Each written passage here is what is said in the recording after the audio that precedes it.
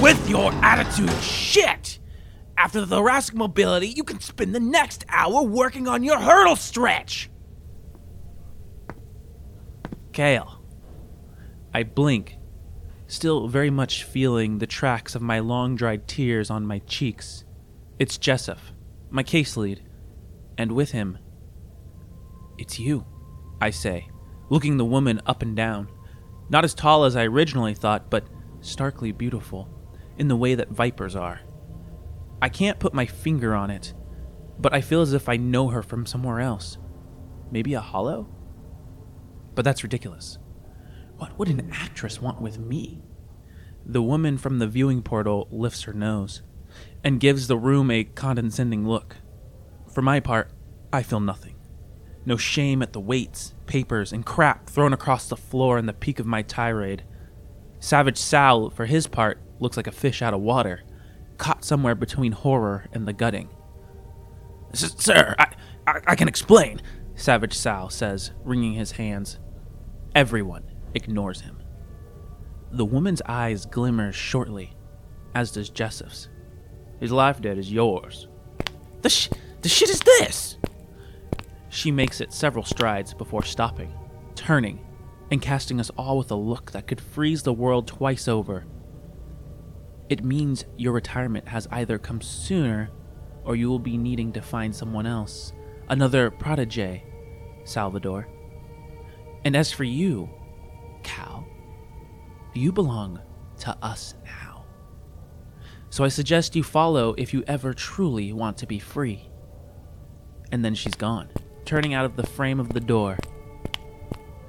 And I'm following. Cal!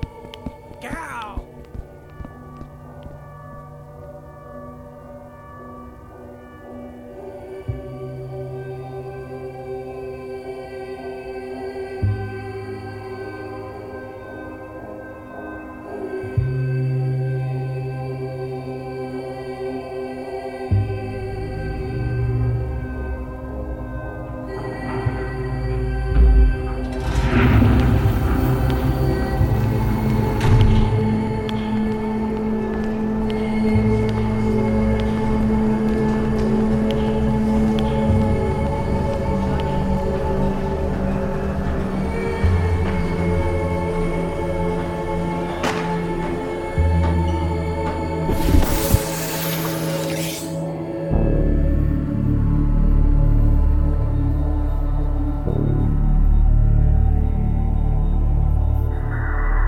Buckle up.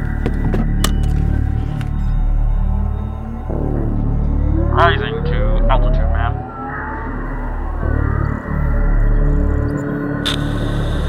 Red Widow, you are cleared for Sector LST. Copy, Control. En route. I can hardly believe my eyes. I rub them twice to make sure I'm not dreaming. From the viewing port, I watch as Verde Inc. disappears into the clouds, the last time I would ever see that monolithic tower.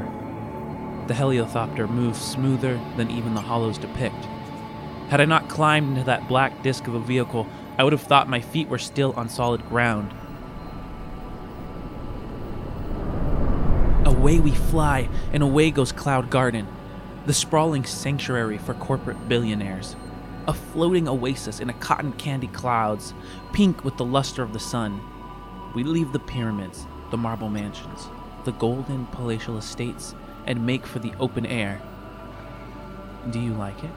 The woman asks, seated across from me, legs crossed, the slit of her dress running dangerously high. That place? I stammer, my heart quickening at the sudden realization of my predicament. I swear she sees it on my face and smiles. Her teeth are so white against the shroud of her skin, I can't help but think of bones found in the wasteland, picked clean by the carrion crawlers and gliding vultures. I shiver. I'd hang myself before I said I liked it. Cloud Garden isn't a place for my kind. It's built off the backs of my kind. She nods. Look, I'm here because I was told this was my ticket out of here. Nothing is free. So who the hell do you work for and what's the catch? Straight to the point. I like that. I grunt, something indiscernible, and try to look tough. What else am I gonna do? My name is Sandra. She removes her gloves and reaches out a hand to shake mine. Red Widow, you are clear to make the jump. On Citadel's mark. 3. Taking her hand into mine, my heart skips a beat. My hair stands on end, and everything in me is telling me to run. But I'm in a helio jumper, getting ready to jump at light speed to God knows where. Her pointer and index fingers, they've been replaced by opaque synth flesh with jagged, obsidian-like metal bones at the center. The ends of the 2 fingers sharp as knives. 2. Red Widow. Red Widow! Shit hits me. I do know her. Sandra Ravamos, the infamous sex trafficker. Her name is all over the news, and the prosthetics only confirm my suspicions. You're with the cartel. 1. No, don't look too surprised. Who else could possibly pay off your life debt?